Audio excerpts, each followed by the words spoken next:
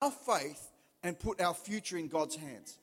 And I think tonight is going to be powerful in many people's lives. We are going to pray for people. I've talked to the ministry team and spoke to them about we want to anoint you with oil tonight. And we're going to prophesy. I just want to set some ground rules though, because it's really, really important. Because who's ever seen a lot of bad church? We don't want to reproduce bad church. Because I read something this week that in the Bible, I haven't got the reference here, and I'm going straight off my memory, but it said, don't put your good seed, don't sow good seed in among the thorns or in bad soil. But I want to say today, we've seen a lot of bad seed in church. So the ground rules are, we want you to pray for people, but it's not counseling time. That's been a big mistake in church. You think, oh, God's given me a word. Give the word and let God do the rest. Back off, in other words. So we don't want to reproduce bad patterns we've done in the past. We think, God's given me a word for Leon over there or whoever it is. And you think, oh, well, now I'm just getting excited and now it's all about me and not about them. And I'm going to start trying to counsel them. Church is not counseling session at any time. We don't try to be that. We don't do that. We can bring a word from God which breaks something spiritually and then let the Holy Spirit do the rest. So you say, hey, you know what? God's been telling me this. And you go, it's from Isaiah, it's from Jeremiah, it's from the book of Acts, but I hope it encourages you. And can I pray with you? You keep it brief and short, and then you let them linger in the house of God, and you walk away and let the Holy Spirit do the rest. And that's when the power of God steps in. When you think, oh, the Holy Spirit needs more of me, then what happens is that people go, you know what, I'm scared to come back to church because people hijacked my life. Have you ever had that? And you think, okay, that was nice, I got the word, but now let me get out of here. Oh, that's mean, Pastor. But you know what? That means we're going to be a better church. Anyway, that's not got anything to do with my message. But I want us to take us back a moment to January in our prayer and fasting. I want to encourage you who get involved with the prayer and fasting. It's pivotal for our next. Every year, God will speak into our lives and He speaks into my life, and it's pivotal as to what happens next. So on that second night, Tuesday the 5th of January, right here in this building, the Holy Spirit gave me the thought to do Awaken Nights. And said, you need to do something during the week. You need to do something different, something that is the next for this church. So there were times to encounter and make room for the Lord. Time for the body to learn to minister to the body again. Because I think we've lost that. We've dropped the ball somehow. But it's not an exclusive thing for only the priests and the Levites to minister God's word anymore. It's up to the body to minister to the body. So these are times to worship God, hear the Spirit begin to move and stir in you, and activate the purpose of God with those caveats that I said before. And I'll tell you, when we start to do that, we'll start to see God use us, and God use us a little bit, and the Holy Spirit do a whole lot. And that's what we want to see, because that's what changes the heart and the life of people. So the next thing in that day, on Tuesday, the 5th of January, the next thing I know, I'm reminded of Peter in the prison. And I didn't even know, I'm going to read it out to you, but I didn't even know this was in there until tonight. I said to Pauline, I just read this and didn't even know this was in it. So here we go. Put your seatbelts on. I'm going to read the scripture, then we're going to just explain a little bit, and then we're going to pray for each other. It says, the night before Peter was to be placed on trial, he was asleep, fastened with 2 chains between 2 soldiers. Others stood guard at the prison gate. Suddenly, there was a bright light in the cell, and an angel of the Lord stood before Peter. The angel struck him on the side to awaken him. I never saw that until tonight. The angel struck him on the side to awaken him. I want to tell you something, One Heart Church, get ready as an individual and as a corporate body to be struck on the side to awaken us. And this is not a one-off strike. I want it to be a strike every day, every week, every month, every year, that we're getting struck on the side by the Holy Spirit that awakens us to what next God has for us. That wasn't good English, but anyway, I'm excited. Suddenly, there was a bright light. The angel stood before Peter, struck him on the side to awaken him and said, quick, get up. And the chains fell off his wrists. Then the angel told him, get dressed, put on your sandals, and he did. Now put on your coat and follow me, the angel ordered. So Peter left the cell, following the angel. But all the time he thought it was a vision. He didn't realize it was actually happening. They passed the first and second guard posts and came to the iron gate leading to the city. And this opened for them all by itself. So they passed through and started walking down the street. Then the angel suddenly left him. Verse 11. Peter finally came to his senses. It's really true, he said. The Lord has sent his angel and saved me from Herod and from the Jewish leaders and what the Jewish leaders had planned to do to me. So I want us to just go through that. And there was so much in there that I could preach for hours. And you're all excited about that. I'm not going to preach for hours. Acts chapter 12, verse 6 to 11. First it finds Peter imprisoned, chained between two soldiers, and others guarding the gates. So it's not just the two soldiers that he's chained to, but it's every gate, every door is guarded with soldiers.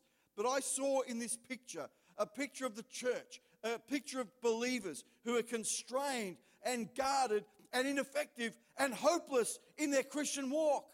But it's time to be struck on the side by the Holy Spirit that is going to awaken something in you, that is going to change the whole future of your life from this time forward. So one heart, we are letting the light into this church, into every part of our souls, into every part of our spirits, into every part of our lives, and saying, Lord, I need the power of the presence of God to strike me. Tell yourself right now, God, I need a strike. You sound convinced. I've got 5 key points. I'm going to go zip through them real quick. Number 1, the suddenly. Suddenly there was a bright light. That's the presence of something from God invaded the cell. And I want us to be aware of suddenly moments that come our way. And don't miss the suddenly moment, because we're preoccupied without faith, without vision, without desire for the things of God. And so the suddenly comes and goes, and we're not changed. There's a scripture, I think it's in Jeremiah, that talks about the summer has come and we're not saved. I want to tell you something. The summer physically is not here, but spiritually it's coming. It's on the way. It's getting ready. And we need to say, God, I want to be saved in the summer of your spirit and what you're doing. I want to be part of that. Suddenly, there was a bright light in the presence of something from God. And I want to say every Sunday, every meeting, every time we come together, we've got to be experiencing the moments of godly illumination. That I'm telling you, there's something that's got on me tonight. We can't get this anywhere else than the presence of God. And I'm not saying you can't get this in another church. You can. But you can't get this unless you're in the presence of God. Somewhere, somehow, connected, belonging, believing together as a corporate body. And then we start to see the whole world can change around us. And it is. And it will. And it's going to continue. Next thing, he says, get up. And the chains fell off his wrists. So when you get a word from heaven, get up. Get up. There's been many times I can testify and tell you of times where God has given me a word when I felt like giving up, when I felt like I've just got to quit right now. There's been so many times, I'm not going to go into all the details, but many times even as a pastor, I thought, well, I don't think I can do this anymore. I don't think there's a way forward now. I don't think that there's a plan anymore. I think I'll just give up. But you know something? I need to get up in the things of God, cling on to the word of God that God has given me for my life, and say, I'm going to get up and go. So when you get a word from heaven, get up. And it says, then the chains fell off. When he got up, the chains fell off. So it's not what you do when you think, well, I've got some chains on me. I'm chained. I'm bound. I can't get up. The word of God for you today is get up. Stand up in your spirit. In other words, do something with the deposit that God has told you. Now, what God has given you is a word. That's a deposit. Do something with it. It might be to have faith. It might be to let go. It might be to start walking. It might be to say, yes, I'll put my hand to the plow. I'll take that role, whatever it is. I'll take that new job. Whatever those things may be that God has been speaking into your life. Get up. Number 3. 1, 2, 3. I'm already up to point 3. Get dressed. Get ready. He's saying get dressed. He wants, in other words, it's saying get ready. We're going somewhere. Get ready, church. We're going somewhere. It goes on. It says, put your shoes on. He gets dressed and he says, put your shoes on. Because Peter's like, oh, I got dressed. He goes, put your shoes on. We're going somewhere. Because Peter's like, yeah, okay, I'm dressed, but shoes. And I think it's really, really strange because you see the real personality of people. Then the next thing he says, put your coat on. Because Peter's like, angel, light, heavenly experience going on in the cell. Chains are gone. Get dressed. Yeah, okay, but I'm not going anywhere. I'm sort of dressed, but put your shoes on. Put your coat on. I'm trying to tell you we're going somewhere. And I'll tell you something. Every single one of you has a mantle, a coat, something you got to put on you of the Spirit call that says, put it on. Don't put it off anymore. I'm getting fired up. Don't put it off anymore. You haven't got time to stay where you have been. Put your shoes on. Put the mantle on. Think about Elijah and Elisha and go somewhere. Do something. Things that we don't have is time, because the angel says, quickly do it. You don't have next year. You don't have next week or next month. You got right now. You got to let the Holy Spirit begin to speak to you and start to say, God, what are those things? What is the jacket? What is the mantle that you're wanting me to put on quickly, now? What shoes do you want me to put on? Get dressed. Because we've got to get ready, because we're going somewhere. Luke 12:35, the only other scripture I have for you tonight is be dressed and ready for service. Now here, don't be offended. Unless you're an infant here tonight, God expects you to dress yourself. Unless you're a baby Christian who can't talk, walk, or eat food on your own yet, and you're only drinking milk, you've got to dress yourself. It's not my responsibility. I refuse to take responsibility for what you got to do yourself. I'm your pastor, I'm your shepherd, but you got to dress yourself. For goodness sake, there's too many people in churches right across the Western world today who don't know how to get dressed. And when they get a direct word from God, they walk out without the shoes or the coat on.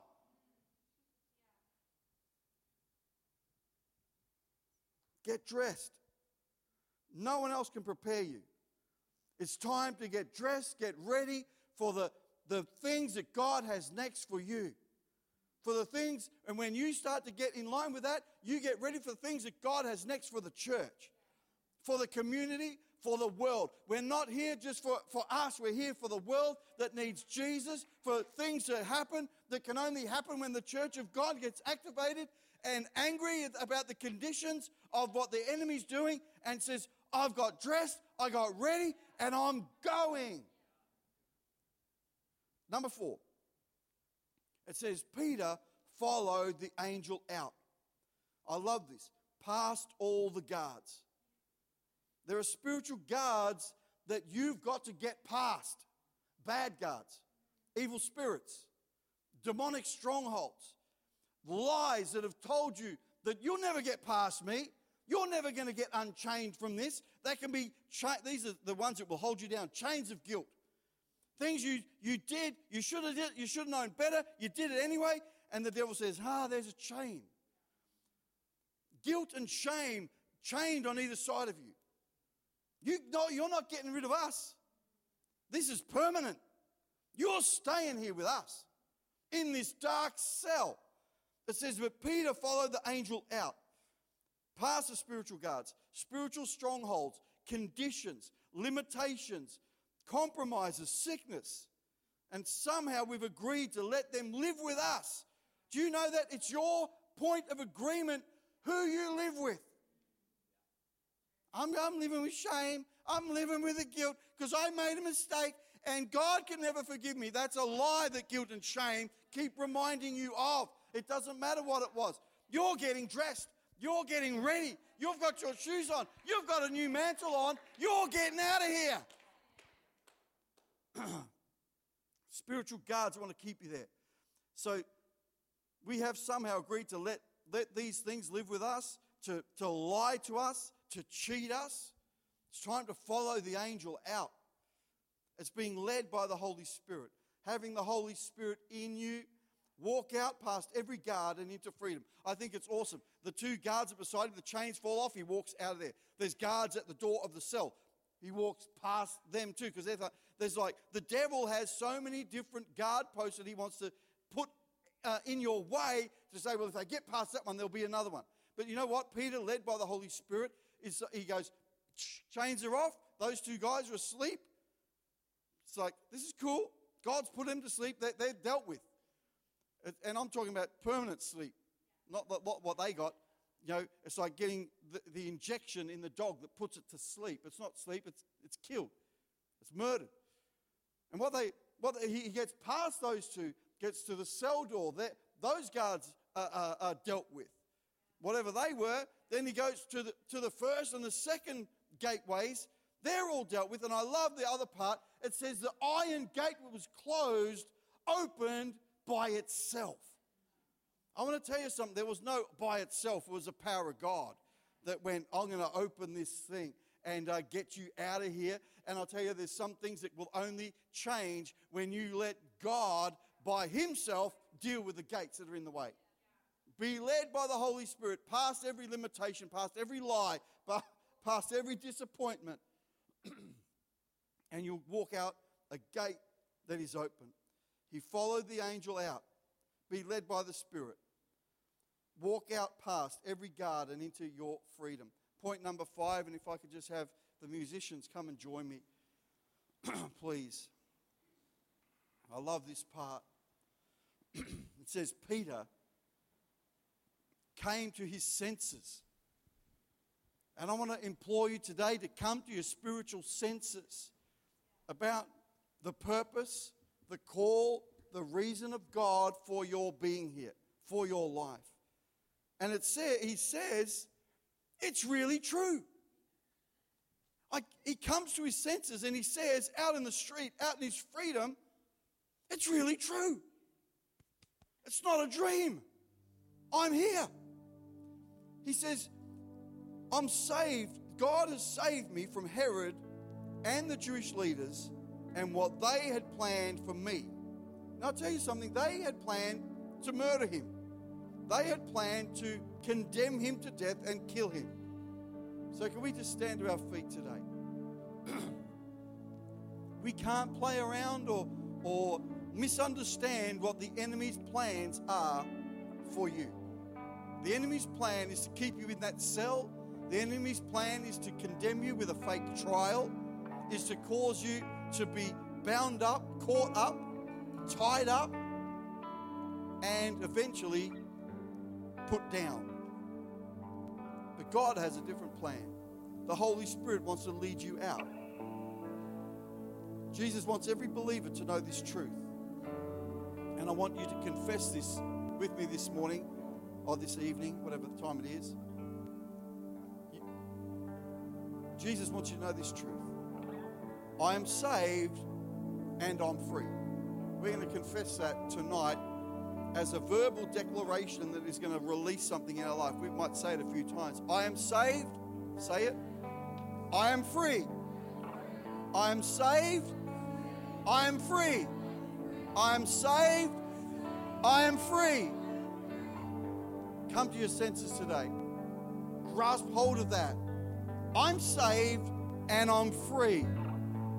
We may not know what guards are holding us. We may not see the guards physically. But some of us, maybe you do. As I've been speaking, you've been thinking, I know the guards that I'm chained to tonight. I know the things that keep coming back at me. Now is time we started something. Now is time we started something. Suddenly, there was a light from heaven. Struck Peter on the side. Get up. Get dressed. Follow. And the rest is up to God.